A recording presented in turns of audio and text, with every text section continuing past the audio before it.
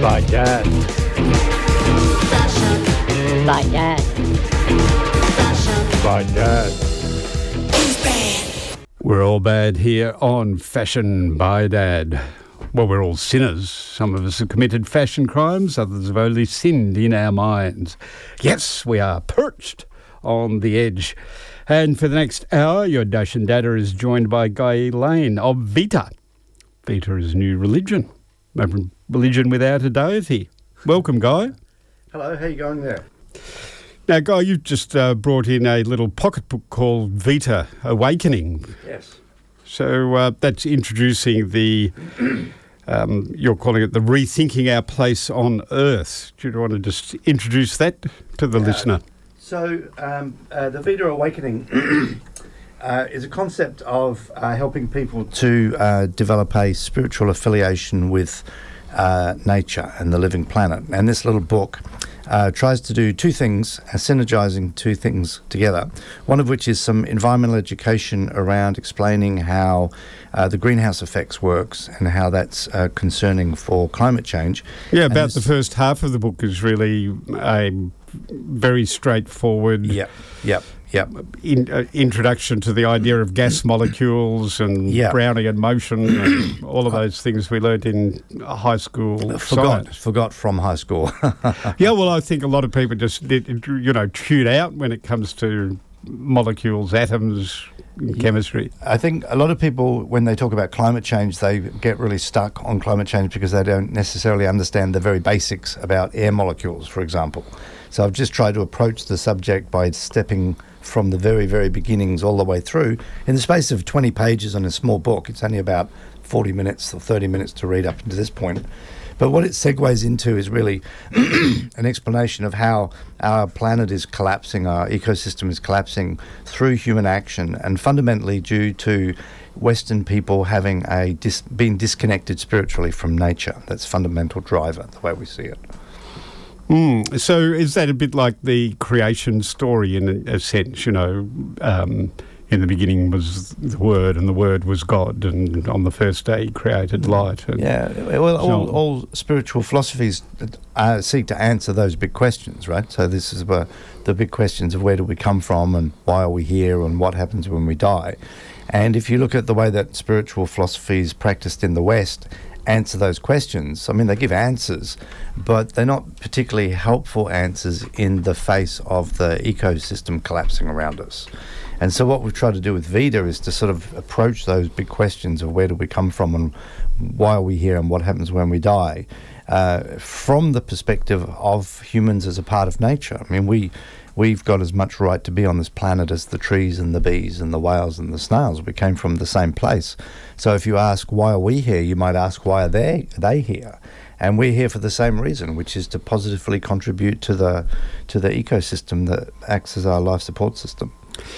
So why do we need a framework to see that? I mean, someone who did remember their high school science, or someone who simply watches the world catching fire and the 1,000-year flood sweeping German towns into the Rhine, or whichever river it was that, flooded recently, gets that aha moment, oh dear, the poo has hit the fan, we better do something.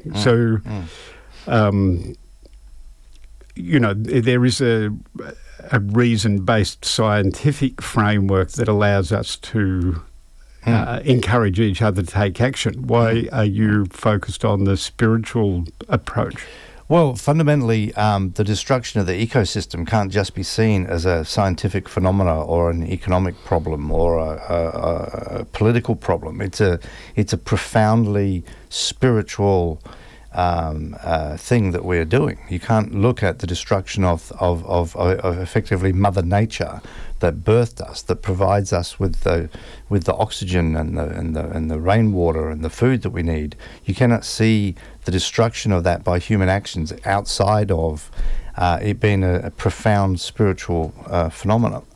And we don't tend to think of it spiritually. We tend to think of it rationally. We think of it, in terms of science, in terms of politics, economics, technology.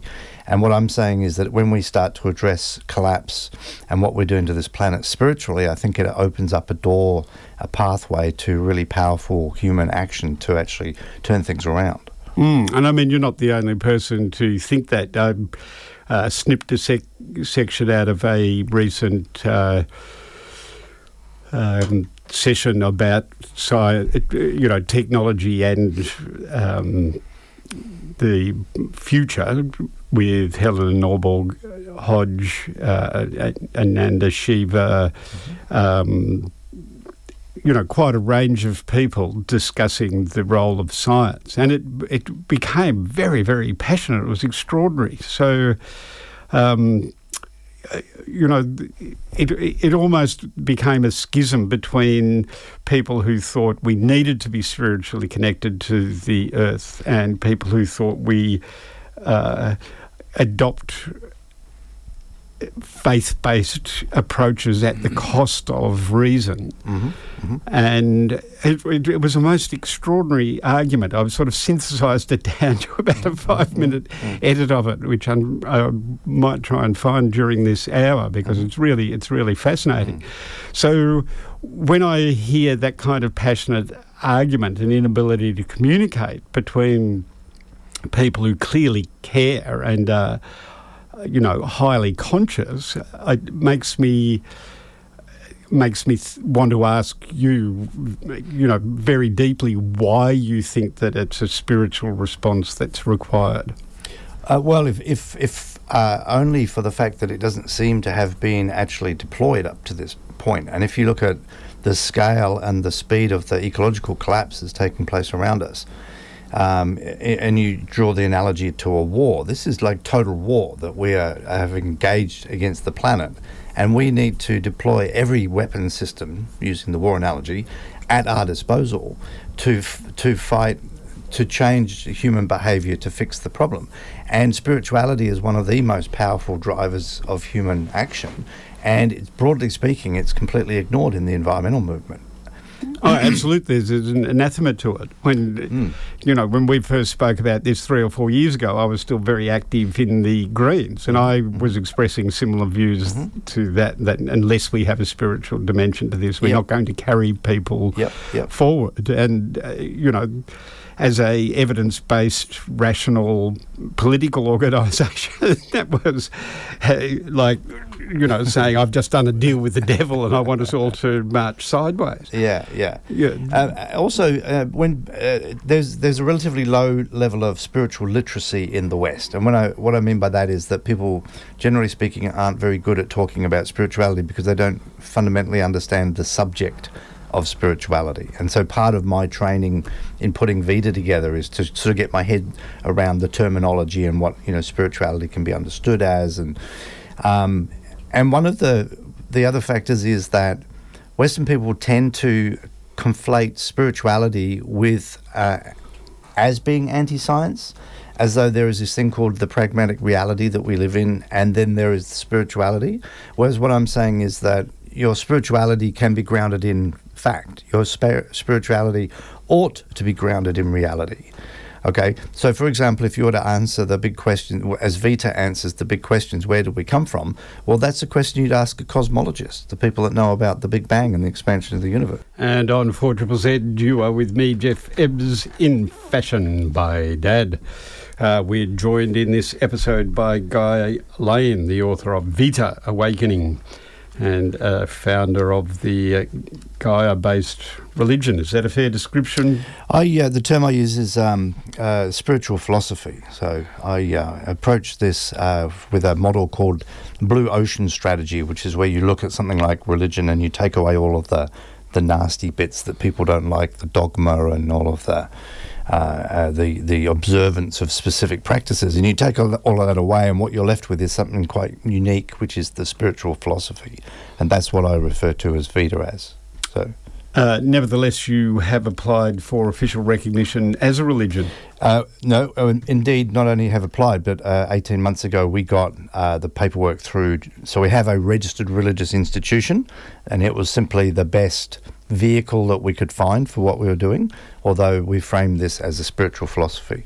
Okay. Yep. We'll come back and talk about the institution in another conversation, but I wanted to pick up on the point you made in our previous chat where you said that spirituality should be founded in reality. In Vita Awakening, you write, you're talking about people being disconnected from their spirituality and thinking that it's something else, something other. Instead, spirituality resides within the human central nervous system and is shaped by the senses and by ideas and experiences. It is understandable. Please explain. Yeah, so a lot of people talk about spirituality and they go into this thing called woo woo, right? Woo woo is like, spirituality is like, it's not something, it's like it disappears if you try to analyze it or if you try to define it. That's part of talking to a lot of people that call themselves spiritual in the Western world, you find that this is sort of abstractness, whereas what I'm saying is this thing can be understood and it doesn't collapse it or make it less valuable just because it can be understood. Okay, so help me understand it. Well, one thing in my studies, and I've studied this at master's level recently through a program, was when you start collecting all of the science papers on spirituality, you'll find that there's no commonly agreed to definition. And so the definition of somebody that's approaching spirituality from the religious perspective will be different from somebody who's approaching it from a psychological perspective. So what I've sort of tried to do is I sort of regard it as more as an umbrella concept. And there are 5 core themes that I've drawn out for Vita to help people get their head around it. And this is on page 70. And they, okay, I'm on page 48. Yeah, so to list them, so basically if you focus on these 5 core themes, it gives you enough of what spirituality is that it's a useful, meaningful term that you can work with. This is not the total, this is not the absolute truth where all the others are wrong. It's simply a frame of reference for spirituality that helps people get their head around it. So fundamentally, the 5 core themes are a golden rule, so an overarching idea under which one lives one's life. So in Christianity, that is do unto others as you would have them do unto you. In fact, in most of the world's religions, it is that as well. Okay, so how would you express that in Vita? Well, everyone simply just missed the planet, so you put the planet into it. So do unto others and the planet as you do unto. Okay, so the context is the planet. Do unto others and the planet, right? So you just add the planet in. And then that becomes a frame of reference that you can see your actions. Do you really want to be doing that to the planet? Because if you do that to the planet's going to do that back to you. Okay. Next. Yep. So the next one would be life's big questions. So we've addressed the first one. So where do we come from? Talk to the cosmologists about the Big Bang. Talk about abiogenesis and the formation of life from the minerals. Naturally occurring process. And then the big question, of course, what happens when we die? It's simply answered, what happens to the trees and the bees and the whales and the snails? They get recycled back into the biosphere, right? We're all made of stars. Yeah, and then there's another concept called peak experience is fundamental in spirituality studies, and this comes down to those sort of moments. To give an example, if you see a moonrise over a lake and you have that sense of elation and you have what's referred to as timelessness and flow, you lose track of your normal senses. So these are key core concepts. The inner self, which looks at our individual personalities and our choices of music and so forth. But also within the inner self, I refer to what's called ecological self, which is the concept of seeing ourselves as a part of nature, of which we are. The question is whether or not we have a heightened sense of that. And then a concept called self-actualization, which is really the way that I use that term is to sort of describe the way that we can actually modify our inner selves in light of changes in the environment. It's sort of like an internal evolutionary process.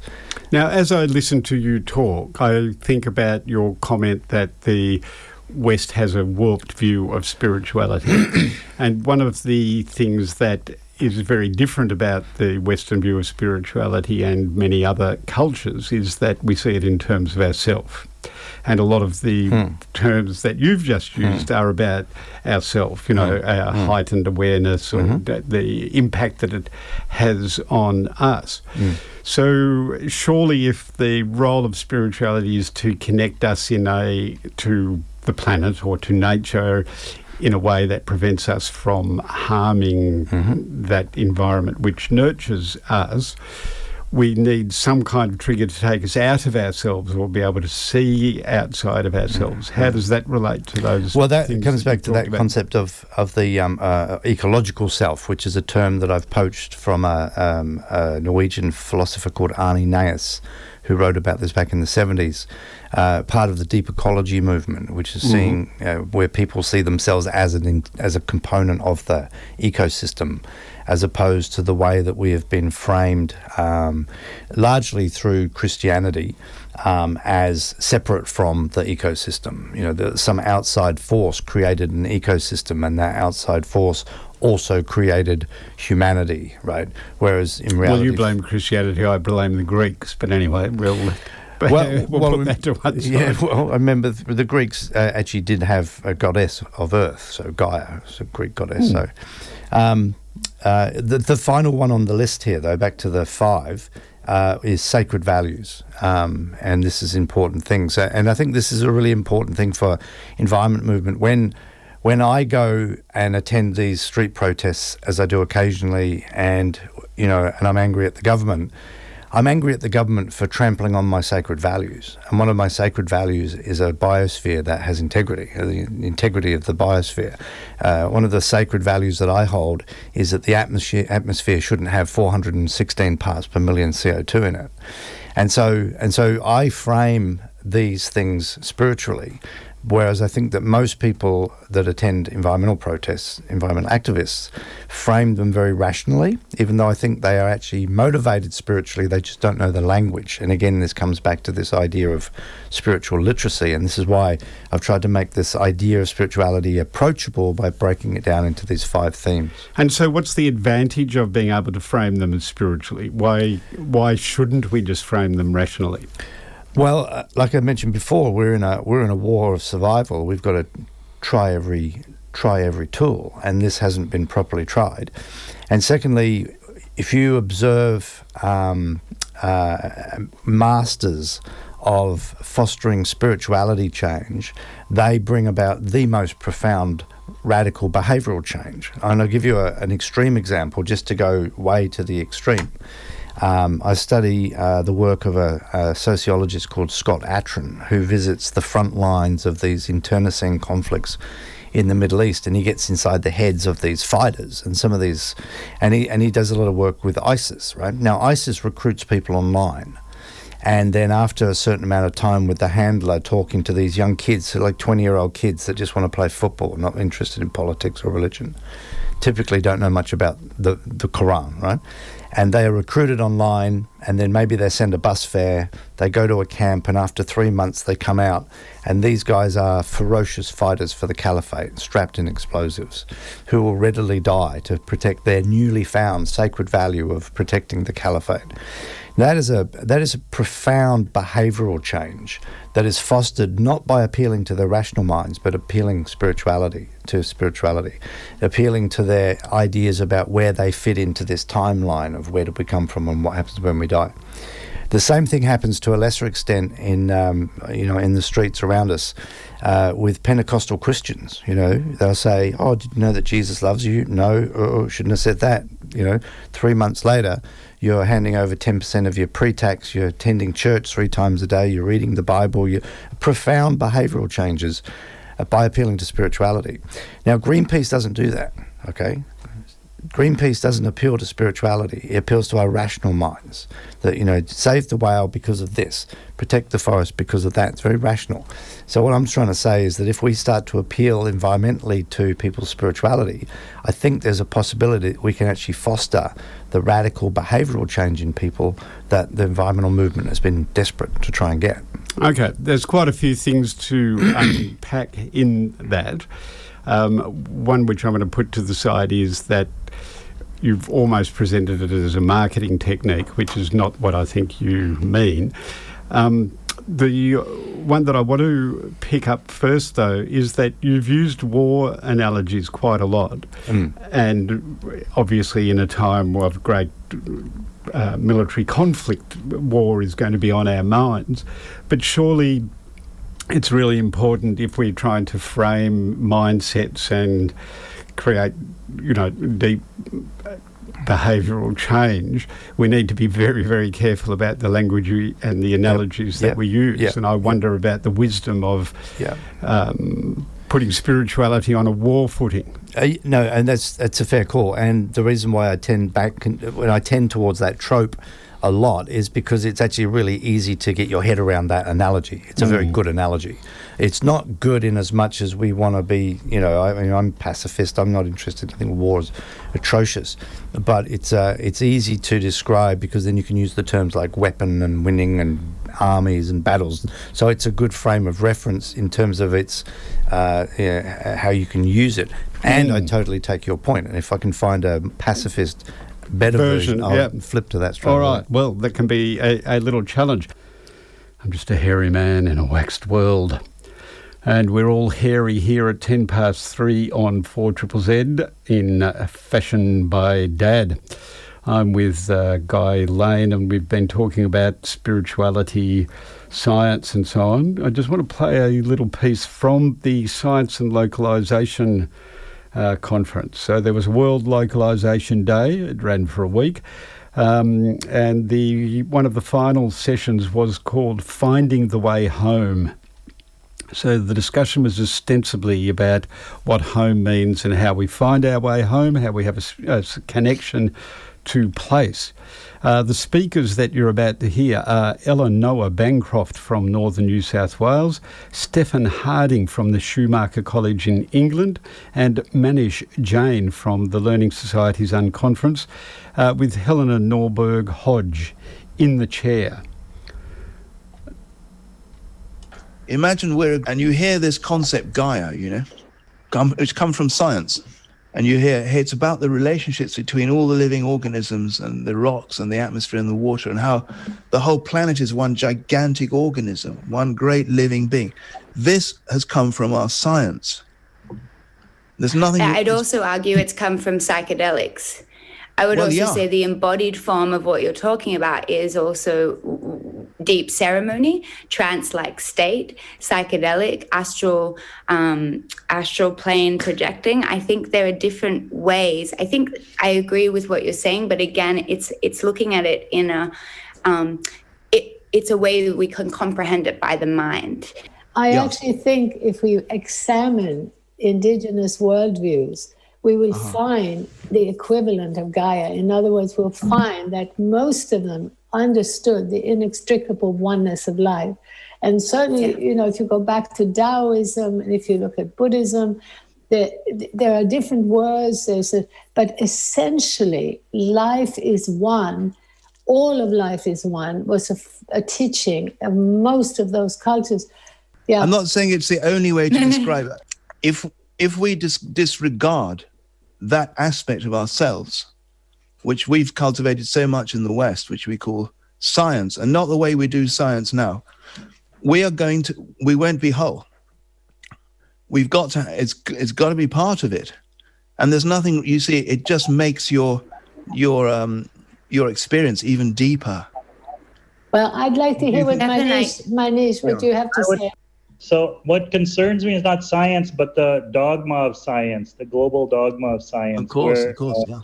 And I think that, I would, one thing and try to share with different learners in our ecosystems is, a deep humility that needs to be there. And one of the ways is I try to share some of the greatest blunders of science, and really saying that science can, like the nuclear bomb, for example. That's really good. Yeah.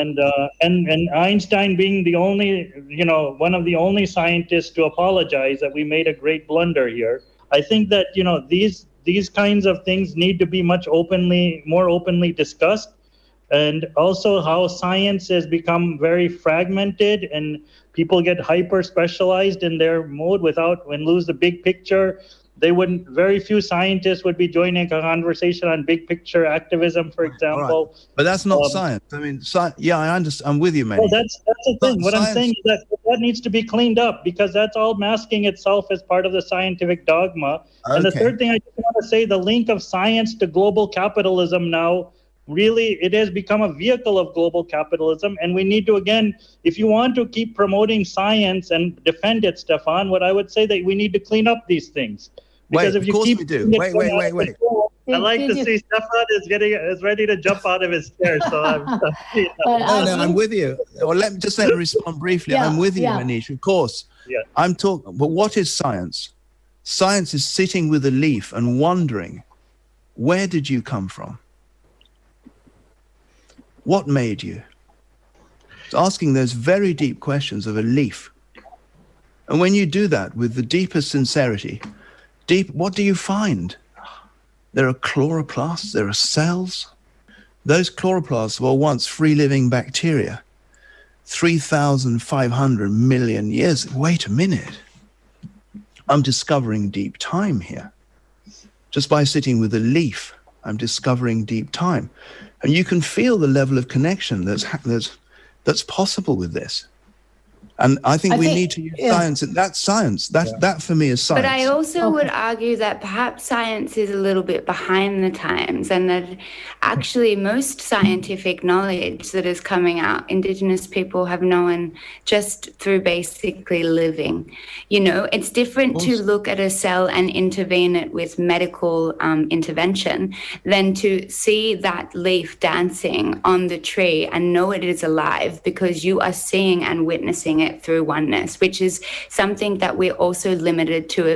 If you know about neural pathways and the concept of what we're using our brains for in this modern world, we don't even comprehend a fraction of the way that we used to think as human beings, because part of our lights are turned off in our brain. And that part is the part that connects us so deeply to the natural world, and the one that makes us want to observe it and find the answers to it and not just be in it and accept it. No, I think just one thing, I think we also have to, Stefan, look at when Monsanto invests billions to create genetic engineering. This is not a nice little man sitting contemplating a leaf and getting close to it. It's the opposite. What you're pointing to, you're all pointing to the shadow. You're pointing to the shadow of science. You're right. Science has a big shadow. I'm sure localization could have a big shadow too, if you're not careful. We could start killing other communities over there.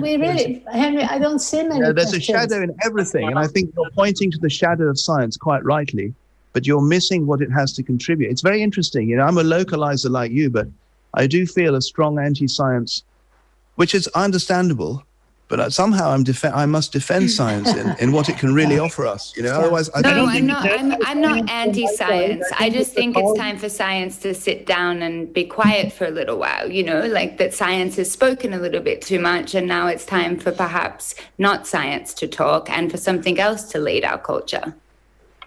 Yeah, no, I agree. But science, you see, that's like excluding a child from the conversation if you exclude science. Science is a child, needs to be there. I don't think that's what we're saying, Stefan. I think it's going a bit extreme. But I think the point is that Stefan was basically talking about wisdom and philosophy. And I think the need is now to reclaim that within those traditions, within science, and re-highlight those. And that these kinds of conversations might be very integral to that.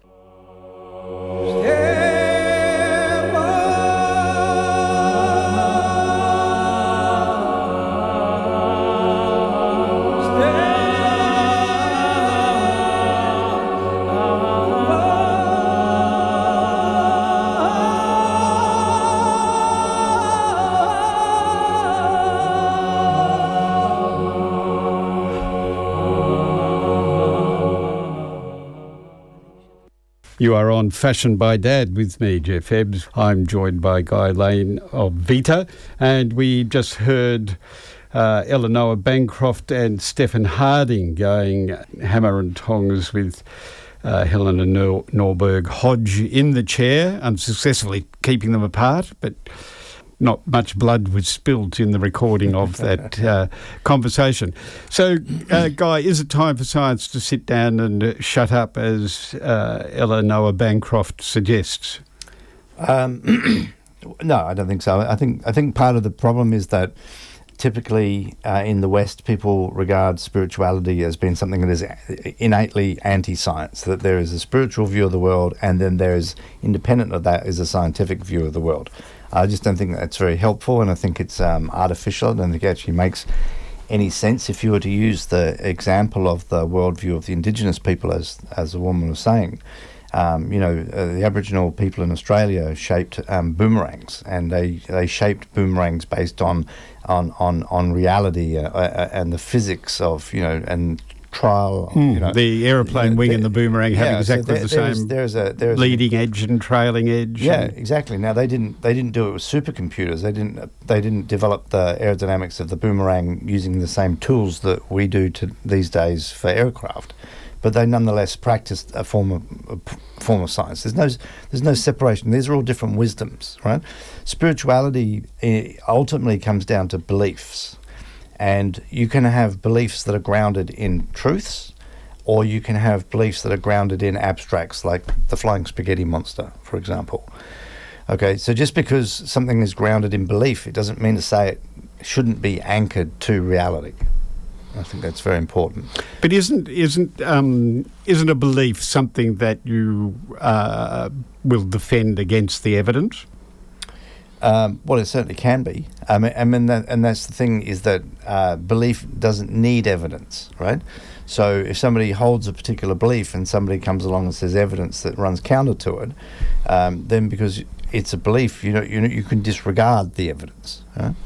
And so isn't that the problem? Isn't that why rational people like Dawkins, for example, write books like The God Delusion, because they are concerned that belief denies or doesn't allow evidence into the frame? I come back to the Church of the Flying Spaghetti Monster again. I really like using that as an analogy. This is the idea that the world was created by a bowl of pasta with meatballs in it, called the Flying Spaghetti Monster. They refer to it by the non-gendered pronoun of quab. And if ever you see a rope hanging off a fence, you go, oh, quab, I've detected, quab has spoken to me. I've been touched by his noodly appendage. And I mean, there are people in Brisbane who've been married under the religion of the Flying Spaghetti Monster. The point that I'm making is that there doesn't have to be a flying spaghetti monster for you to have a belief in it, right? There doesn't have to be a pink teapot floating in the atmosphere for you to believe in it. The trouble is, when you believe in things that have got no tangible reality, you can get lost easily, right? Whereas if you so why talk about belief? Why include belief as part of the framing? Well, because I believe that all of spirituality falls within the realm of belief. So the golden rule that you follow is something that you believe is the best golden rule, right? You have factual evidence for that. And also we're starting to actually now go into this sort of semantics of the distinction between knowledge and belief. And but I'm not worried about the semantics. I'm not trying to fine-pick knowledge. What I'm concerned about is that you have detected, like many of us have detected, that we are not going to win the climate change debate, shift the population towards nurturing biodiversity at the expense of, as ScoMo would have it, their weekend in the four-wheel drive. We're not going to do that rationally. So we have to appeal to people's belief systems. And so that's the motivation. Yeah. The concern, the problem whenever I've tried to have these discussions with rational people who come from that evidence-based scientific background is that they will not buy into a belief-based system because they are concerned that as soon as we accept belief as a cause for action, we throw away our capacity to respond to evidence. Yeah. So Vida's belief is that the best way to answer where we came from is to talk to the cosmologists and the biologists. And so it's a belief that's grounded in science. Okay, and so I guess what I'm saying is that, you know, you can believe something which is totally abstract, like God or the flying spaghetti monster, or you can believe in something that is grounded in physical realities, right? And there's a choice there, and I think that there's different outcomes depending on how you pass. Okay, so to go any further into that question does become semantic. Yeah. Another way that I would look at it is that when you join a 12-step program like Alcoholics Anonymous or Narcotics Anonymous, one of the steps is to acknowledge a higher power. Yeah. Now, I've spoken to many adventurers who've, you know, walked mountain ranges or spent months in the Antarctic and so on, who almost all of them say that their experience of being in awe of the world has changed their position on many, many issues. And so they recognise the earth as a higher power, and they do that without giving up their rationality. And so to me, in that story, in talking to them, I connect belief, spirituality or whatever with experience without giving up rationality. But I'm not sure how one does that in terms of putting together a pocketbook like Vita Awakening, because I haven't managed to express what shines out of them when they talk about meeting a bear in the forest and having to work out how to survive when there's an animal that could kill them with one blow that's starting to lick its lip. It looks like it's thinking about breakfast. You know, they felt an awe running through them, and when they talk to me about it, my hair stands on end. You know, I can start to feel my bowels boil, as theirs must have been on the day on the mountain. So we need awe. We need to be in awe, and so to worship in that sense a higher power, peak experience.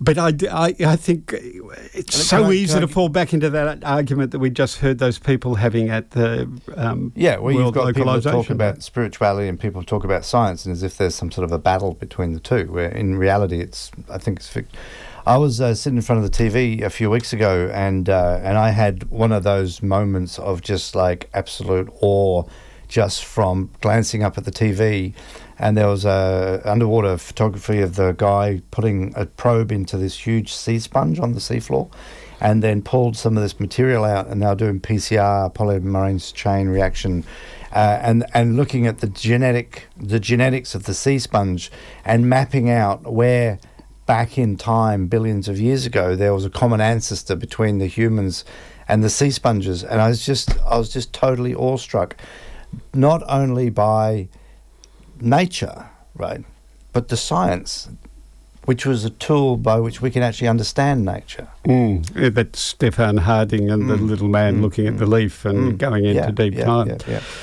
Guy, we could talk for hours. We've been talking for an hour, so I'm going to play you out with Cher singing Gershwin's number, It Ain't Necessarily So. Not rightly so.